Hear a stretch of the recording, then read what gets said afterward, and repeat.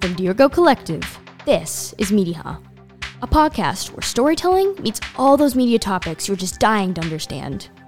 Hi, I'm Sierra Albert, and this is episode 3 of Exploring Anything and Everything Media. Today's episode is all about net neutrality, what it is, and why it's important.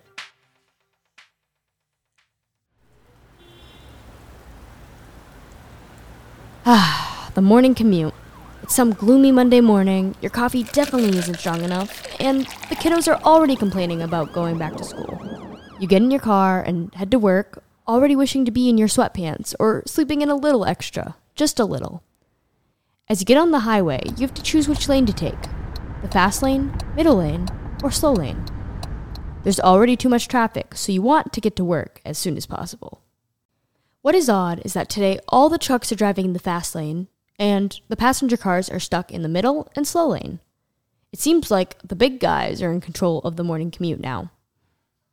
Much like the fast and slow traffic lanes, the world of post-net neutrality is comparable to this scenario. Here's why. Okay, so what is net neutrality and what's the big deal? Net neutrality was created in 2015 as a regulation that all internet traffic should be treated equally, meaning you can't be blocked from accessing certain content, or ISPs, aka the internet service providers, can't legally slow down your internet speeds from one site to another. Furthermore, if a customer can pay more than another, fast lane service cannot be sold at a paid prioritization. Now, it may be shocking that this was created in 2015, considering broadband internet existed long before. This was just the year we deemed the regulations as important, as we can seemingly no longer live without the internet. So, 2015 to 2018 saw a lot of news and controversy regarding this topic. The big debate is, who is actually benefiting from the net neutrality regulation? Us, the consumers and small companies? Or the internet service providers, aka the big guys? In the United States, the internet and politics are obviously a big to-do. Everything and anything is circulated around the web with the 24-hour news cycle. After the 2016 presidential election, the FCC, also known as the Federal Communications Commission, gained a new chairman named Ajit Pai. Now, the job of the FCC is to essentially oversee the entire internet. Ajit Pai proposed that the net neutrality regulations were too restrictive, so he made an effort to repeal the regulation. Adding to this side, most ISPs also didn't want these regulations in the way, out of fear they would have less profit from all their data being used, especially from data being used from popular services like Facebook or Netflix. On the other side, us normal people, the consumers, as well as some other companies feared we would not be protected from the internet without these regulations.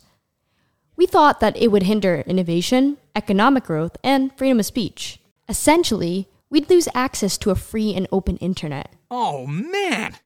Think of repealing net neutrality as an exit with tolls. Rather than just being able to take the exit you would want normally, you would have to stop at a few toll booths and pay extra along the way. In late 2018, the net neutrality regulation was eventually repealed.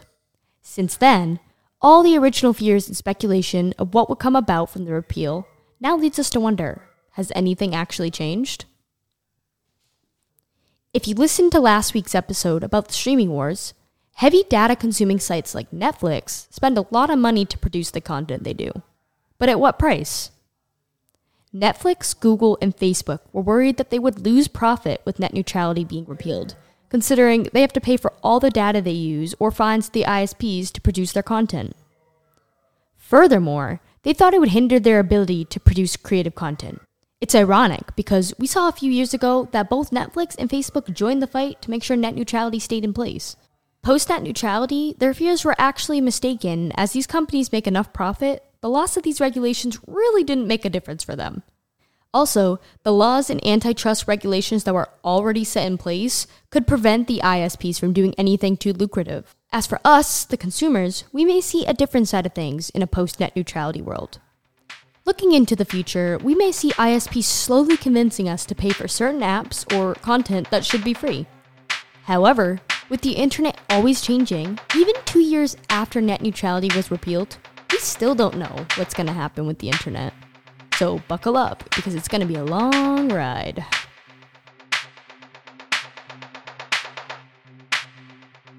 Thanks for tuning in. To learn more about net neutrality and how it impacts your life, check out our page at mediha.com. Next week on Mediha, all these different fonts and special characters, ever wonder where they came from?